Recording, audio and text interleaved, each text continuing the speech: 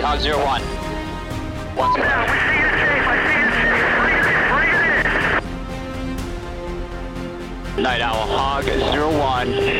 Friendlies in sight. Target in sight. In from the south. In from the south, you're cleared hot, cleared hot. Both hog elements. Good guns, good guns. Welcome to the Pathway to Wings podcast, a podcast for aspiring Air Force aviators, hosted by current and former Air Force aviators. My name is Major John Waters. I'm a former F-16 pilot and now a reservist working for the Air Force Recruiting Service. My guest today is Lieutenant Darian Haynes. She just completed RPA training, remotely piloted aircraft training for the United States Air Force, and now is on her way to her first assignment. She's an officer training school graduate. We're going to talk about her journey today. So with that being said, let's get into the podcast with Lieutenant Darian Haynes. Awesome. Lieutenant Darian Haynes, thanks for joining me on the podcast today. Excited to hear about your story. Before we get rolling, will you just kind of tell me just a quick snapshot of who you are and what you're doing today and how you got there? So like the 30-second elevator pitch. Sounds good. Yeah. So as he's mentioned, I am Second Lieutenant Darian Haynes. I went to Baylor University. First off, I should mention I grew up in the Air Force family. Both of my parents retired Nice. out of Randolph Air Force Base. So yeah, I grew up there, and then I decided to go to college at Baylor University. My parents' inspiration did not rub off on me to join Air Force. So deciding my senior year of college, one, because the health benefits are super good there. So I was like, yeah, we'll see what's going to happen. So I ended up getting selected for OTS. I ended up graduating November 2018. So I'm coming up on my 2 years in the Air Force. Following that, I was picked up for RPA. I went to Randolph Air Force Base for the initial part of the training. I went to Holloman Air Force Base in Alamogordo, and now I'm headed to Cannon Air Force Base, where I'm going to be flying the MQ-9 Reaper. Very So awesome. Yeah. It's crazy that you grew up in an Air Force family, and then it sounds like it was not a last minute decision, but more or less a last minute decision to go into the Air Force. Is that true? It is. My parents, they never were like, yeah, we want you to go into the military. That wasn't anything they ever pushed on me. They were more so wanting to follow me through whatever career I decided. It wasn't until I worked at a mail center on base. I actually worked over at Fort Sam in San Antonio, where I saw the camaraderie of like other Army men and other sailors going through, where I was like, yeah, this seems like something I really want to do. Also, once again, those health benefits, when I was about to graduate college, that was something that they were just kind of like, whenever you graduate college or when you turn 26, you're no longer going to be underneath your parent or your dependent. And so I was like, well, we'll see what's going to happen. So it was a last minute decision, but both of my parents were super proud just because I was going in as an officer. They were both enlisted. And yeah, I wouldn't change how I did it for the world. So No, that's awesome. And obviously there are a lot of benefits to joining the military. That could be several podcasts in and itself. Sounds like the health benefits were a big factor for you. And right. Now that I'm a reservist, I can definitely see the healthcare cost we have to pay. So for those listening, that is a huge benefit of being in the military. The fact that everything is pretty much covered. Yeah. The next step in that OTS, so Officer Training School, we have 3 different commissioning sources for those listening: the Air Force Academy, Reserve Officer Training School, or Reserve Officer Training Corps, and then Officer Training School. So 3 different ways to become an officer in the Air Force. I think OTS is probably one of the more challenging ones to get in because you're competing with everyone who is already has a college degree and most likely has already been out in the workforce doing something. So standing apart is kind of challenging. Can you talk a little bit about the OTS application process and what your experience was like going through that? Yeah, for sure. So just as a whole, the first part of wanting to going to officer training school, you first need to get a recruiter that's going to help you out. So during that time, I had spoken to one recruiter because up at Baylor, you have Dallas right next to Waco, Texas. So during that time, I was talking to a recruiter up in Dallas. He wasn't super helpful. So we ended up having some other individuals assist me with that package. But all it is you have a package that's showing who you are on paper, and then you're giving it to someone and hoping that they select you. So it is entirely competitive, and it's based on what people are seeing in that package. For me, a lot of the hurdles, especially with trying to go rated, you have to take an AFOQT. And with that AFOQT, or Air Force Officer Qualifying Test, I didn't know anything about piloting. I didn't know anything about navigation. So when I was studying for that, I had to teach myself. And my mom's background was nursing and then human resources, and my dad was computer science and security. I didn't even have anyone to ask. So teaching myself that information was a huge hurdle for me. But thankfully, when I was able to go and take the test, we got it done. And then I got my scores back, which they were average. Like, I got the exact minimums that you need in order to be qualifying for pilot and for the rating positions. So yeah, that was just kind of the background of the OTS package. You just literally have a group of people sitting in a room being like, we think this person's going to be good and this person's not going to be good. And I tell a lot of other people that I help mentor into OTS and all of their different packages that, yes, it's about the scores, but don't beat yourself up if your scores aren't the best scores, because overall they're looking for an officer. I had to end up telling that to myself as well. Being an officer is your first duty, and then whatever you get picked up for, that's going to be what else, the thing that you're doing for the Air Force specifically. So yeah, that's kind of the underlying part of the actual package. And then going into OTS. So when I was going through, it was an 8.5-week program. And my journey is a little bit different than some in that I went to OTS twice.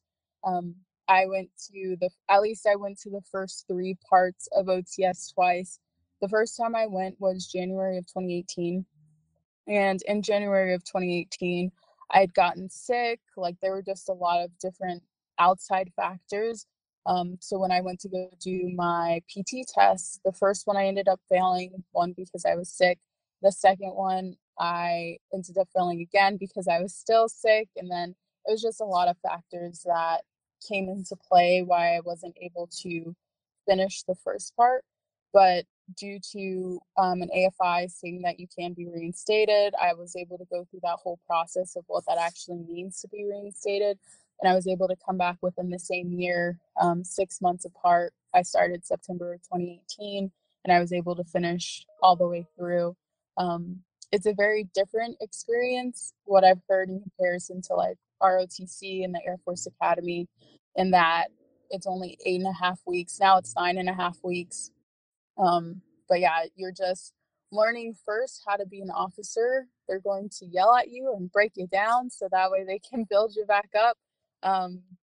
And yeah, you're getting to know the fundamentals of the Air Force and how it is to be an officer, and then learning what kind of leadership styles you want. Because at first I went in being like, yeah, I'm going to be like this kind of a leader, and then come to find out I'm a different kind of leader and I want to lead in a different manner than what I originally thought. And that's okay, because each person has a different personality, and I just had to figure out what mine was going to be while going through OTS. Yeah, and everything you just described there is a snapshot of just becoming an officer. And I think it's really important what you hit on, the fact that the Air Force is hiring you and bringing you on to be an officer, and what you do next is secondary or tertiary. So that's first and foremost. So when it goes to applying, being a well-rounded person, and they're really, again, it kind of stinks, but it is like the best way to do it.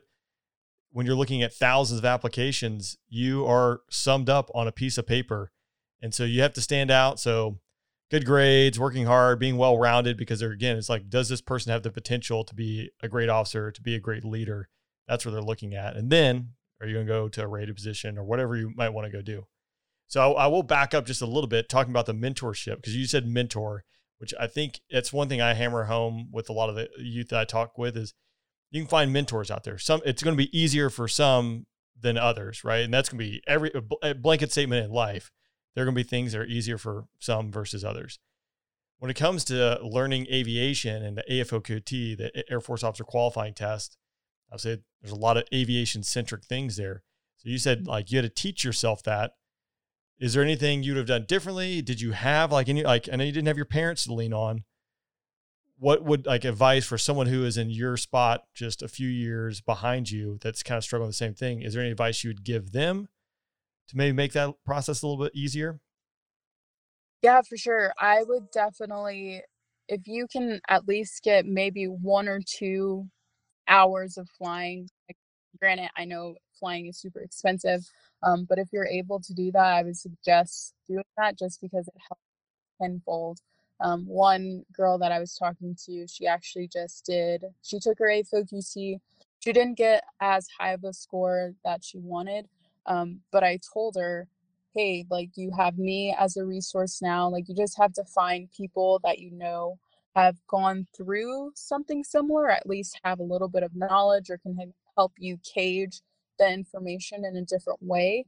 And then try to get some flight hours, even if it's not a lot, but at least you can have a better understanding of, hey, what am I looking at currently? How do I make this fit into my brain? Go to YouTube, find different tutorials. There's a lot of different avenues if you don't have someone that you can directly reach out to and be like, I need some help. Please help me. Yeah, that would be my advice for people going through, because I definitely know I needed it. And hindsight 2020, if I had known previously, I would have definitely reached out a lot sooner. Yeah, I think one thing to point out, like this podcast is an example of things in today's age that are different than even when I went through. There's lots of sources out there where you can really easily connect with different people who have those experiences, and just takes a little bit of effort, because it is so much easier if you can at least have someone to help guide you through a process that doesn't even make sense to you. Like learning aviation, if you don't around a pilot or a navigator, would be a really challenging thing. So I think that's great advice. Now, talking about a little bit what you're doing now. So RPA, remotely piloted aircraft. Did you want to go do that when you applied to OTS? Were you kind of open-minded, or what was that process like, and what were your thoughts? Yeah, so for RPA specifically, well, when I was first picked up from OTS, they called and were like, hey, you were picked up for CISO, Combat Systems Officer. And I was like, okay, cool. Like, this will be a fun time. But then I was medically disqualified from CISO. However, from RPA, I was qualified for that. So I was like, okay, we're going to see what happens. After I was picked up for RPA, I then realized that the training was back at Randolph. I one part joined the Air Force so I could get out of Randolph and the other places in the world. So at first I was a little disappointed. I wouldn't say bitter. I was more so disappointed.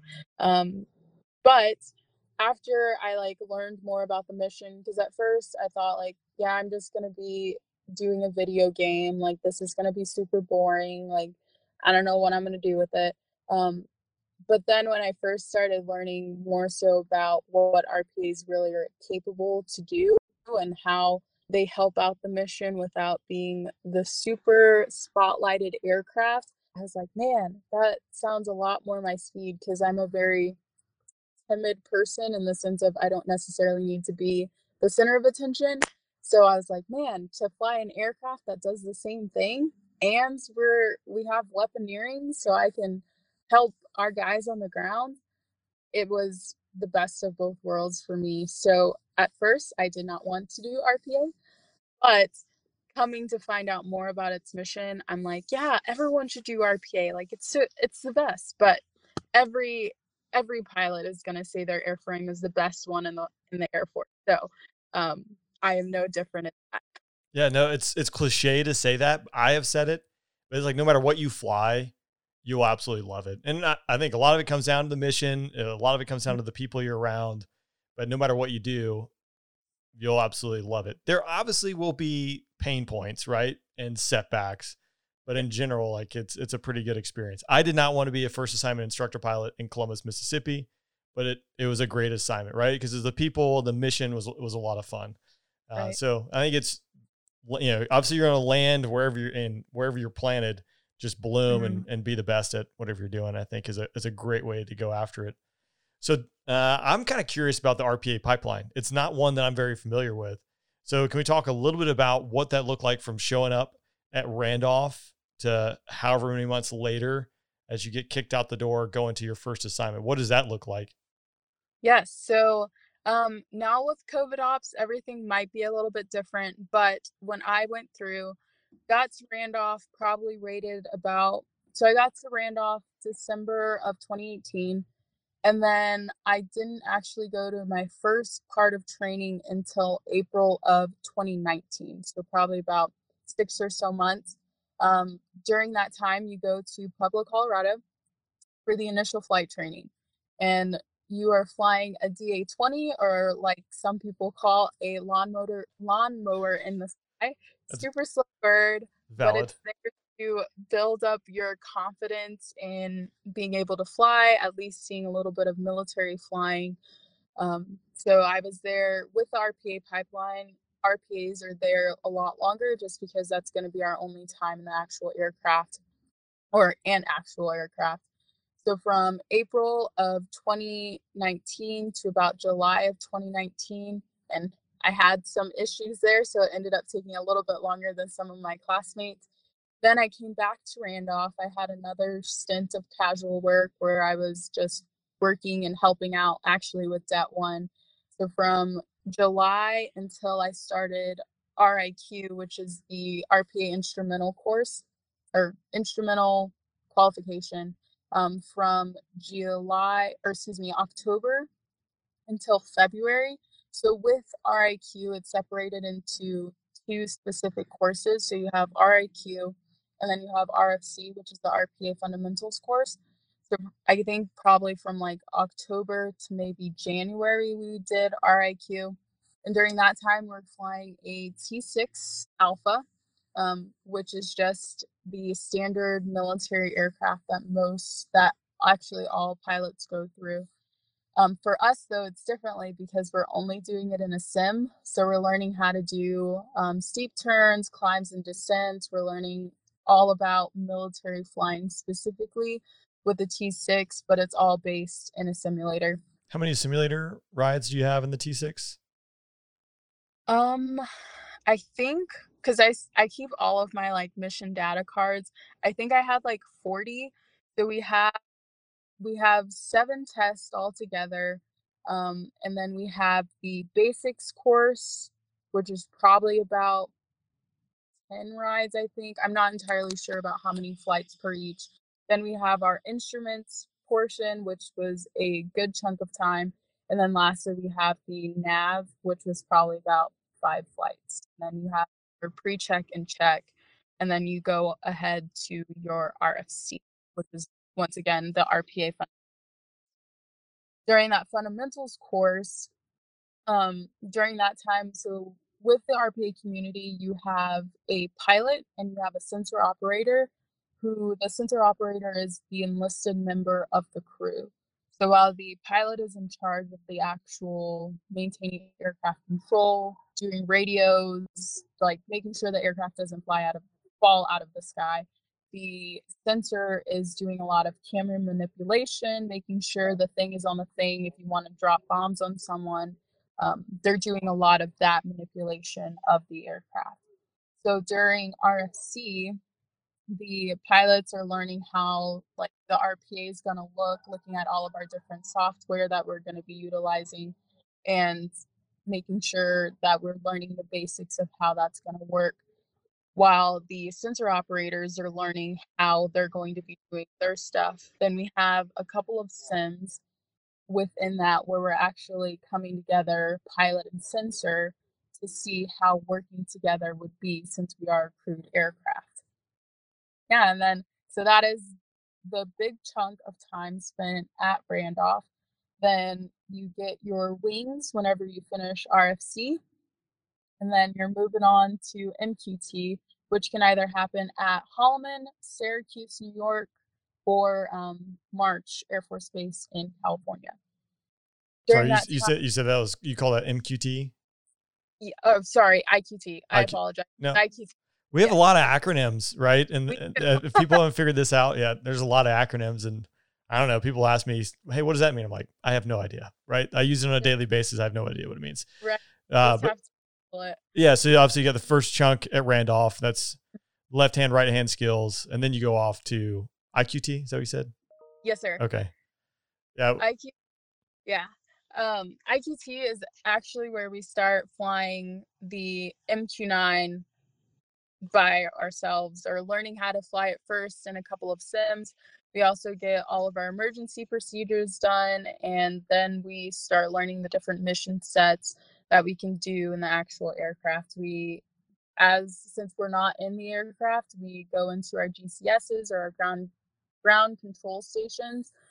So we're essentially just figuring out what it means to fly our bird, what it means to fly the different mission sets that the aircraft can do, and what we may be doing whenever we get onto our follow-on basis.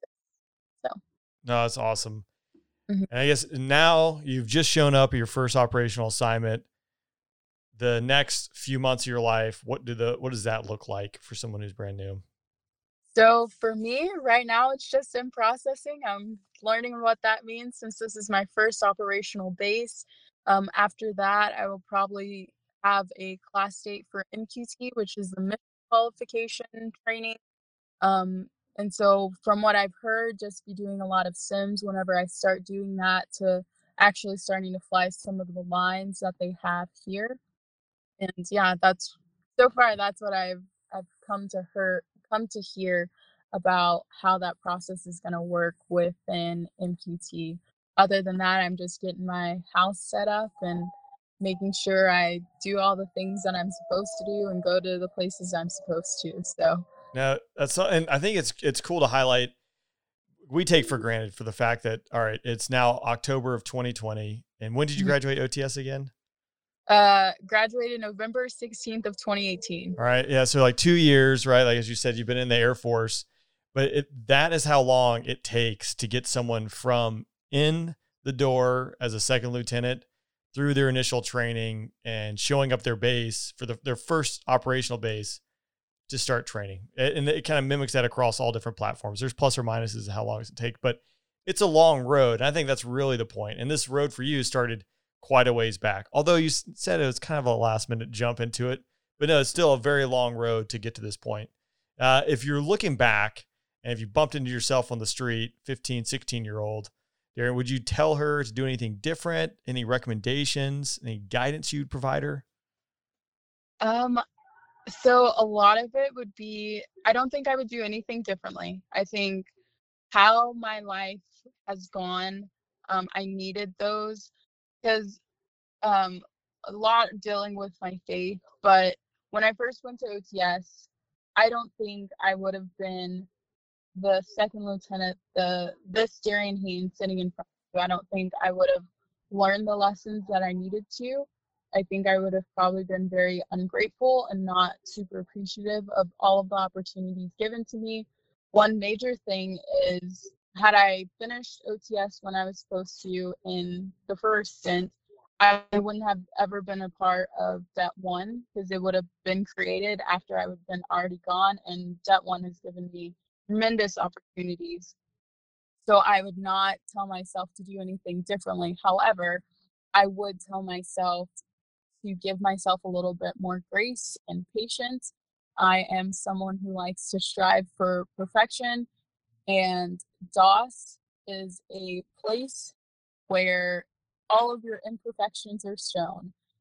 Even at Baylor, like, I've always just had really good grades. Like, I'm a decent student, and DOS was a place where I did not know the current limits that I had, especially with flying. This was something that I hadn't even considered doing. So I had to do a lot of soul searching. I even got to, whenever you start having troubles in flights, they first put you on CAP, Commander's Awareness Program, which all that just means is, hey, we need to focus some more attention on this individual, making sure they get the portions of flight that they're not currently understanding, just giving them a little bit of extra help. So I was put on flight CAP, and I was like, man, this sucks. Like, I'm not a super good pilot. And then before you have your actual solo in the aircraft for the first time, they want you to have like a pre-check solo, just so they can make sure that you are going to be safe before flying an aircraft by yourself, which makes sense. Yep. But that ride was the ride that I ended up getting stuck on for a week, and I was questioning a lot of, did I still want to do this? What am I doing with my life? Then I got to a 77 ride, which is a progress check. So essentially they're like, hey, we want to make sure that you're still progressing in the way that you're supposed to. And I was like, okay. During that, it's not a graded flight. However, you can decide if I didn't pass that flight, then I would end up going to another flight after that, which is your not evaluation, but it's a 78. Oh, sorry. So it's a 78 ride, and during that time, if I didn't pass that ride, I would be kicked out of the pilot training program. And so I got to that ride, and thankfully I passed, but it has been a lot of struggles overall, starting from that very beginning. And even for each of the rides after that, for each of the training programs, I've always gotten to a place in my training pipeline where it's been super difficult and to the point where I start questioning myself. So my advice would be to not question myself. You are there for a reason. Like, you have the capabilities within you, and don't doubt yourself even when the going gets rough, because ultimately other people saw it in you to be able to do this and to be able to do well. So don't question that in yourself. Yeah, no, I think that's good advice. And there are people who are going to sail through training and never have any issues whatsoever. But I would say for the vast majority of the rest of us in the 80% group, you're going to have different days where you bust rides or things just aren't going the way you thought. And it's going to be different. Everyone else is going to be doing great and you're going to be doing terrible. And then, 4 months down the road, the roles are going to be reversed. It's just a matter of pushing through that and realizing that, which is a lot easier said than done, especially when you're in the moment and, you're on the chopping block or the future's in question, but you're not the first person to go through it, and you won't be the last person to go through it as well. Yes, sir. So awesome. I really appreciate you taking the time today.